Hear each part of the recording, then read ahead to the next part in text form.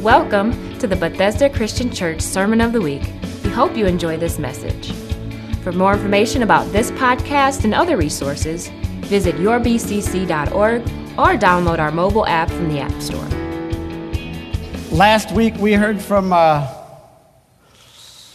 Reverend Rob, and he started off his morning by saying that he was following the reading plan, and so did I this time. And he was blessed to have Lamentations as one of his books that he was having to read, and I kind of felt the same way when I looked and I saw Ezekiel.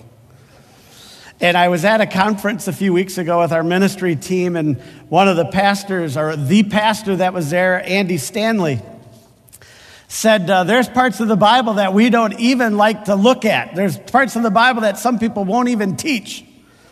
Well, I have to admit, I hadn't spent a whole lot of time in Ezekiel till the last couple weeks, and I've been looking at it more and more, and I think it will still go so well with what Rob said to us last week about knowing people and loving people, no matter what their vanity plate says, right? As he talked about Too Fast for You, that red sports car, or whatever it is. Well, first of all, I want you to remember Pastor Pat in prayer. Pastor Pat and Julie are away from us again today. They didn't get to go on the trip that they were hoping to go on, but they are away, and I believe that he has improved enough to be able to get out, but he's still fighting something in his system. So I'm going to just ask that through this week that you will just make a concerted effort of prayer on his behalf, physically, spiritually, emotionally, all those things that go along when you're sick, if you will. And this morning, I want to talk to you. If I was to title what I want to talk about, it would be a wake-up call. And I'm sure that means different things to everyone in this room. So here's a few things that it means to me in different ways. You know, the first thing when I think of a wake-up call, the first thing I guess that came to my mind was being at a hotel.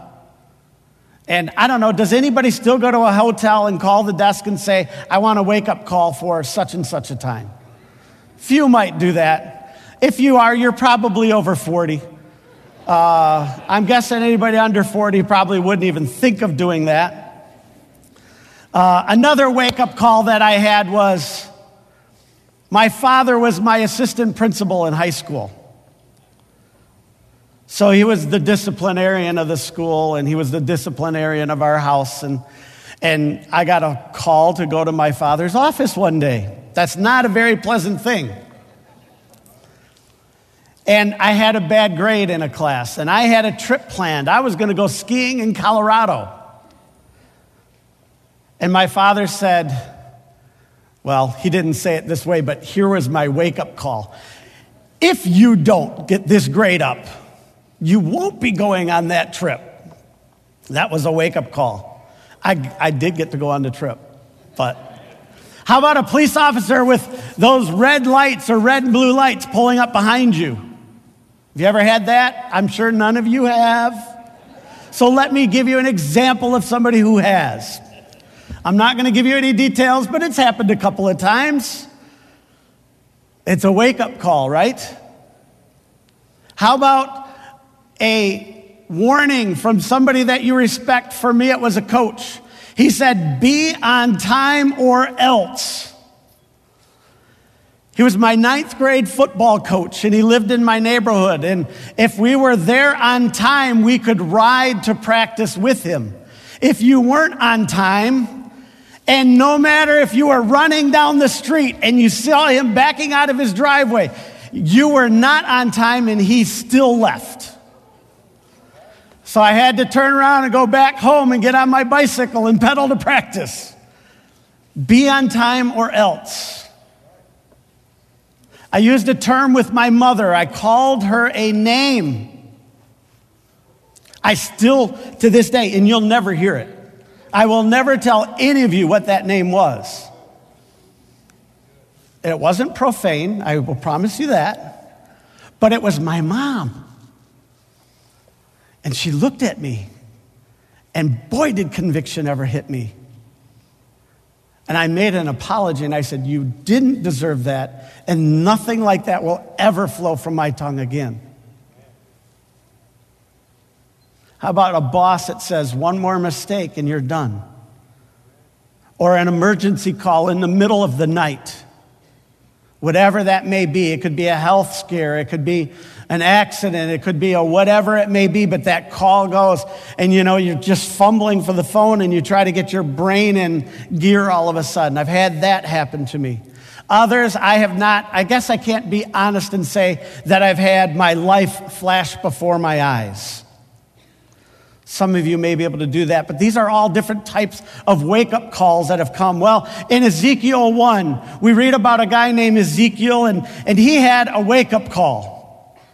Ezekiel isn't on the list of history's best-known figures. There aren't too many biographies, or there's not an autobiography that I can read about him other than what I have in Scripture.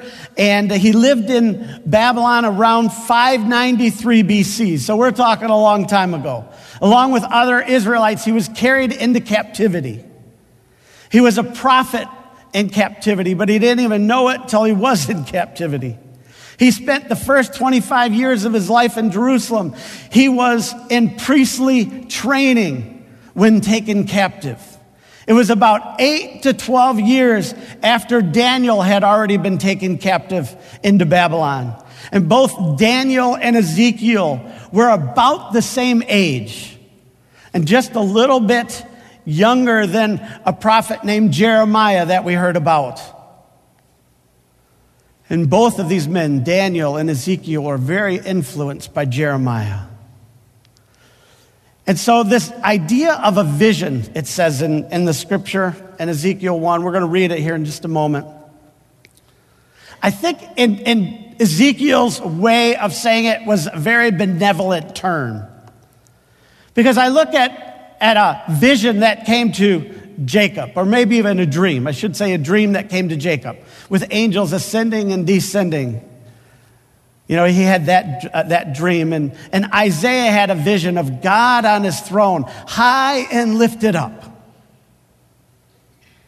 So if those had dreams and those visions, today looking at what Ezekiel had, you might want to term a nightmare, potentially, categorized like that. But in the book, Ezekiel 1:1, it said that I saw visions of God. And these visions of God were enough to wake anybody up from their sleep. Ezekiel looked, and I'm just going to kind of summarize a little bit of chapter 1. He looked, and there was a whirlwind coming from the north, and a great cloud with fire flashing back and forth and brilliant light all around it. In the center of the fire, there was a gleam like an amber. And the form of 4 living creatures came from it. And this was their appearance. It says that they had a human form, but each of them had 4 faces and 4 wings in Ezekiel 1, 4, and 6. The 4 faces of these creatures symbolize God's perfect nature. These 4 faces turned in every direction. In other words, each faced a different direction. And our interpretation of that vision is limited because of the mystery that surrounds our God. But what Ezekiel sees is the power and the majesty of God. The 4 living creatures described as having the faces of a man, a lion, an ox, and an eagle all portray the character of God. Throughout history, these creatures have symbolically represented certain qualities. A man is the picture of intelligence and understanding. A lion is a picture of sovereignty and supremacy. And a lion is the symbol of servitude and sacrifice. And an eagle is the symbol of power and deity soaring over all of creation. The significant thing is that these 4 present exactly the same qualities of Jesus Christ. In Matthew, the Gospel of Matthew, he is the king. He's the lion. He's the, if you will, king of the beasts, the sovereign of all. In Mark, The Gospel of Mark, he's presented as a servant, like the ox as a servant, servitude. He appears in the Gospel of Luke as a man in his intelligence, in his insight, in his understanding of life. And in Gospel of John, he's deity. These four reflect the character of Jesus Christ. So we can even go back and say, yes, Jesus Christ is in every book. Maybe not mentioned by name, but we know he's there. The vision of John in Revelation 4, as we heard this morning, parallels this vision of Ezekiel. And after he saw the four living creatures, Ezekiel saw wheels turning, one within another. Like a gyroscope is the way I see it in my mind. And these wheels, it said, had eyes all around them. The image conveys the idea of God is present everywhere and is able to see all things. Omniscient, all-knowing, omnipotent, right? As he watched, he also saw a firmament, it said above, shining in splendor. And above the firmament, as he lifted his eyes higher, he saw a throne. And on that throne sat a man, and the man represented God himself on the throne. In a similar way, Jesus revealed God in human form and brought us that great message of salvation. And it wasn't just a vision, was it? It's real life. We have a Savior. When Ezekiel didn't understand, or while he didn't understand all of these things, even though he didn't perceive the significance of the vision, he saw nonetheless the glory of God in the face of Jesus Christ. Ezekiel saw as clearly as he could the revelation of God in Jesus Christ. So let's just look at the end of chapter 1, verse 28. It says this: like the appearance of a rainbow in the clouds on a rainy day, so was the radiance around him. This is what the appearance of the likeness of the glory of the Lord, or of the likeness of the glory of the Lord. When I saw it, I fell face down, and I heard the voice of one speaking. Now, if you've brought your Bibles and you want to open them, we're going to read a little bit of chapter 2. We're going to look at Ezekiel chapter 2, and we're going to look at the first few verses there. But Ezekiel's response here, does it surprise you at all? He's seeing this great vision, this vision that isn't fully understood, especially at the time that he saw it, and all these great things. And his response was to fall face down before the Lord. To me, it does make sense in that he saw the awe of God. He saw the power of God. It was very dramatic in what he was seeing in this vision. Ezekiel's response when he saw that was to go face down, to go in a prostrate position before the Lord, because he couldn't do anything else at that point. How would you respond if you would have been in that place? Where would you have been? What would you have done?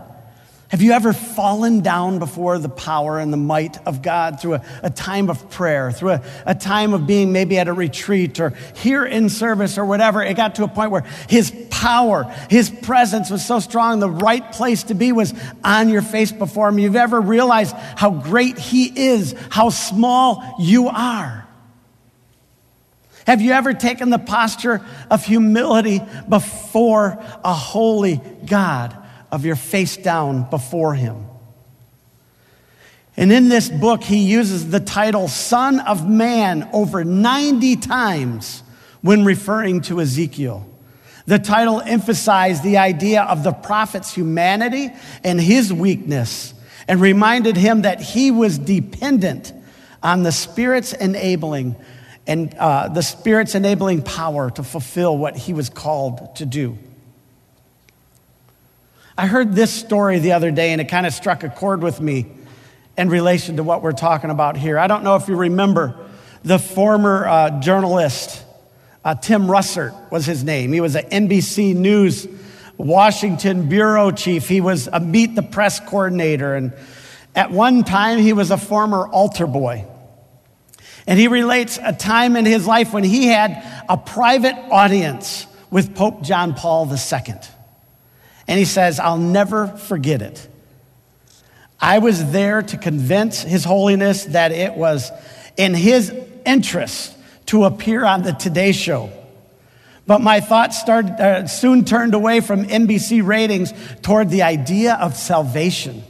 And as I stood there with the vicar of Christ, he said, I simply blurted out, "Bless me, Father." And he said, he put his arm around me, around my shoulders, and he said, he whispered in my ear, "You are the one they call Timothy, the man from NBC?" I said, yes, that's me. They tell me that you're a very important man. Taken back, he said, Your Holiness, there is only two of us in this room, and I'm certainly a distant second. And he looked at me and he said, right. I kind of thought that was a little funny. But Ezekiel here experienced what we call a theophany, the appearance of God. Only two beings were present. Ezekiel understood his place, and the appropriate posture he took was face down before his God. So then let's look at Ezekiel 2 here. Let's read Ezekiel 2, verses 1 through 8. And it said, he said to me, "Son of man," here we are, "Son of man, stand up on your feet and I will speak to you." And as he spoke, the Spirit came into me and raised me to my feet, and I heard him speaking to me. He said, "Son of man, I am sending you to the Israelites, to a rebellious nation that has rebelled against me. They and their ancestors have been in revolt against me to this very day. And the people to whom I am sending you are obstinate and stubborn. And say to them, this is what the sovereign Lord says. And whether they listen or fail to listen, for they are a rebellious people, they will know that a prophet has been among them. And you, son of man, do not be afraid of them or their words, and do not be afraid. Though briars and thorns are all around you, and you live among scorpions. Do not be afraid of what they say, or be terrified by them, though they are a rebellious people. You must speak my words to them, whether they listen or fail to listen, for they are rebellious. But you, son of man, listen to what I say to you. Do not rebel like the rebellious people. Open your mouth and eat what I give you." It was in this posture of humility that Ezekiel heard from God. He said, when I saw it, I fell face down and I heard a voice speaking. And what he heard, my first point today is stand up. That's what he heard. He said, "Son of man, stand up on your feet." Kind of like an army drill sergeant, barking out the order of attention. God wanted Ezekiel to be fully alert and hear what orders he was about to receive. He said, stand up. The second thing that he told him was, listen up. He said, "And I will speak to you." And he spoke to me. The Spirit entered me and set me on my feet, and I listened to the one who was speaking to me. It was God's way of saying, now that I have your attention, listen to me. I've got something I want to say to you. So put on your listening ears. Hear what I have to say, and I don't want you to miss what instructions I have for you. Ezekiel was empowered by the Spirit of God in order to proclaim God's message. And then, and same today, now, God requires that his people be empowered by his Holy Spirit in order to preach the gospel effectively to all nations, it says. We're to be able to teach it where we are and where we're able to go. So we've got to stand up. We've got to listen up. Third thing is we've got to go up. Son of man, I am sending you too.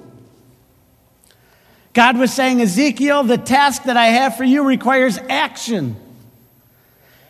Have you ever noticed that our God is a God of action? There's an action component to the call of God. Rarely can we stay where we are and do what we've always been doing and fulfill a call of God upon our lives by just sitting. Ezekiel came to realize this, and so must we. You have to stand up, you've got to listen up, you've got to go up, and you've got to learn to speak up. He said these children are obstinate, they're hard-hearted, they're not going to listen. But I'm still giving you a message, and you're still supposed to speak it. Don't be afraid of them. Don't be afraid of their words. God said, I've got a message for my people. You will communicate the message. It's not your message. It's whose? It's my message. Your job is to deliver it. Whether they listen or not, whether you're afraid to or not, God's truth is not dependent on human response. God would not judge Ezekiel for how well others responded to the message, but for how faithful he was to presenting it. Ezekiel was a spokesperson for God. If you will, he was his mouthpiece. God appointed Ezekiel as, and you read in Ezekiel 3 as you continue on, I'm sure you've taken time to read this, that he was put as a watchman over the house of Israel. He was a watchman that stood on the city wall and warned people of the approaching danger. Ezekiel's role was to be a spiritual watchman, warning the people of coming judgment. See, there's a fundamental connection between being a watchman and warning, between being a spokesperson and speaking, between being a mouthpiece and opening our mouths to let the words come out. And then lastly, he was to open up. Open your mouth and eat what I am giving you. Ezekiel 2 and 8, and it also is in chapter 3, verse 2. So he said, I opened my mouth and he fed me the scroll. I find it interesting that the name Ezekiel means God is strong, or God makes strong. For him to be strong, he had to feed on the nourishment of God and God's word. For the word of God, we know, is life-giving. Just as we need spiritual food for physical life, folks, we need God's word for our spiritual life. It's equally as important, maybe even more important for us. When we digest God's word, we find that not only does it make us stronger in our faith, but its wisdom begins to sweeten our lives. This means doing more than simply giving God's message a casual glance, a word for the day to keep the devil away. No, that isn't going to work. If you're spending time and maybe you use YouVersion and you have the scripture of the day, I'm glad you're reading that. That's not enough. If you use that, now you start to study it and look at it and begin to apply it, that's great. But you know what? That's not just enough to get a scripture a day. Now, his word's powerful enough, but I just know how we are. We need to get into his word, and we need to take time to read and study and continue to look. I'm not saying it's a bad thing to do and to just start there if that's where you're starting. God bless you. But for many that I know and looking out in this place, we need to continue to put more and more of his word in us, because we need God's word. Just like physical food for our physical body, we need his spiritual word for our spiritual body. It means making the word a part of our lives, like eating it like a balanced diet that sustains and nourishes us to health and to productivity. This was Ezekiel's call to be a prophet. He had a message from God to tell, a message of warning and judgment. And often prophets had to tell it to people that weren't very excited about the message that they were bringing. And it wasn't a pleasant time. They were captive. They were exiles in Babylon. And for the prophet, this prophet that had to lay 390 days on one side bound up, And then when he finished that, he had to flip over and go another 40 days on the other side and eat food from a fire that had animal dung. And it wasn't supposed to be animal, but Ezekiel said, really, God? How about, because it was going to be human. He said, no, okay, you can use animal dung, but that's how he was. And who would want to be a prophet after reading this story? Not me. Why would someone want to share a message to a group of people who I'm already warned saying they're not going to listen to you anyhow?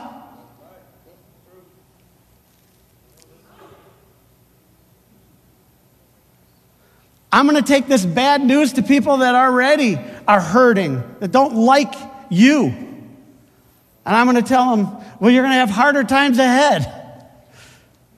What ambassador? Think about this as an ambassador. Pastor Pat talked about an ambassador a couple weeks ago.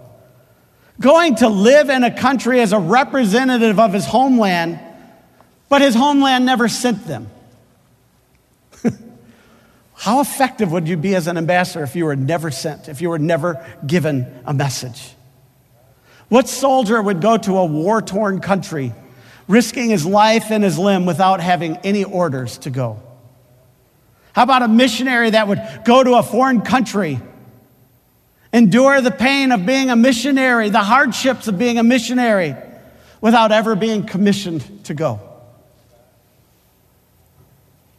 I have a book on my shelf in my office. It's written by Os Guinness, and it's called The Call.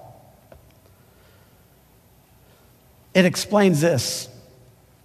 Calling is the truth that God calls us to himself so decisively that everything we are, everything we do, and everything we have is invested with a special devotion and dynamism lived out as a response to his summons and service. See, Ezekiel was called. He was, if you will, sent. He was ordered, commissioned, ordained, if you will. He, like all of the called people of God, could never choose to do something like that without the calling coming from God. They were created for the task. He was created for that. It got to a point where, for Ezekiel now being called and being summoned in the way that he was, he had to do this. It was burning in him. It was that he was like, Lord, I just want to honor you in all that I do. Even here he was priestly. He was getting ready to be put into a place of priesthood in the tabernacle when all of that was taken away and he was whisked away into exile.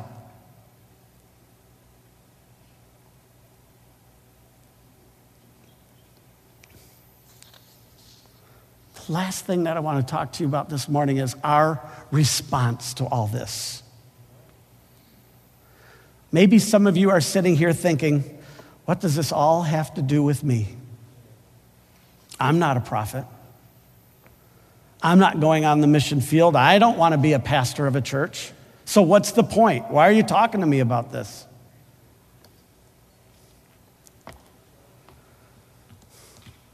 Does anyone remember the name Jake and Elwood? The Blues Brothers? In the movie The Blues Brothers, there are a couple of ex-convict wannabe musicians trying to raise money for an orphanage that they lived in. And anytime they were asked about the work, they had the same standard response. We're on a mission from God.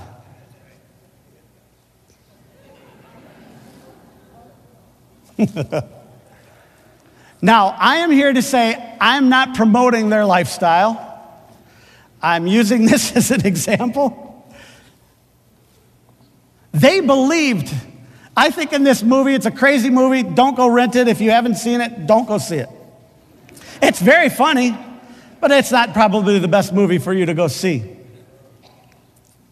But anytime they were asked, that standard response came up, we're on a mission from God. They always said it, and I think the way that they portrayed it, they truly believed it. The very idea that these two inept unworthy human beings could be on a mission from God was really kind of a joke of the story. But I have a question for you. What's the story of your life? Are you on a mission for God? See, God puts a calling on our lives. He's calling us to be the person or the individual that will profess who he is in our lives to those that are around us that need to hear it, to need to know that there is more hope in their life than they can ever believe that there could be if they don't know Jesus Christ. God's calls are not exclusive to pastors, to missionaries. They are to plumbers, they are to managers, they are to electricians, doctors, lawyers, teachers, chemists, salespeople, housewives, whatever you want to add into this category. He calls some to secular vocations and others to sacred vocations. But a calling is not something reserved for those only going in to the ministry. It becomes a ministry.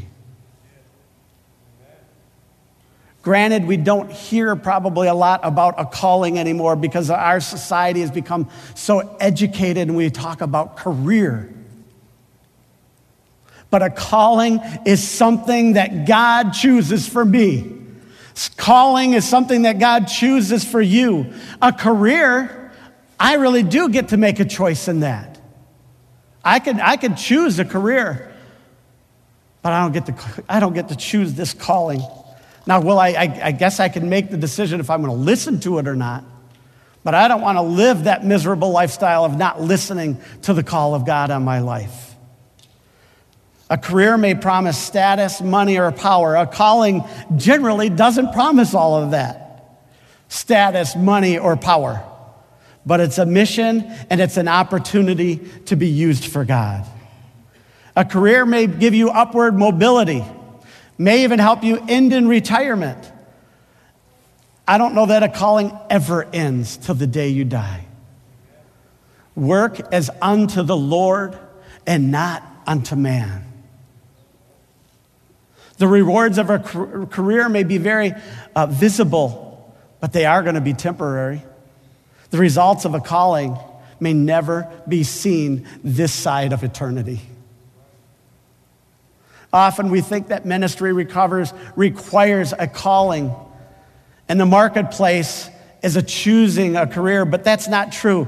It is quite possible to turn a ministry into a career that focuses on advancement and achievement. On the other hand, it's quite possible to make a business a calling that is truly done to serve God and others.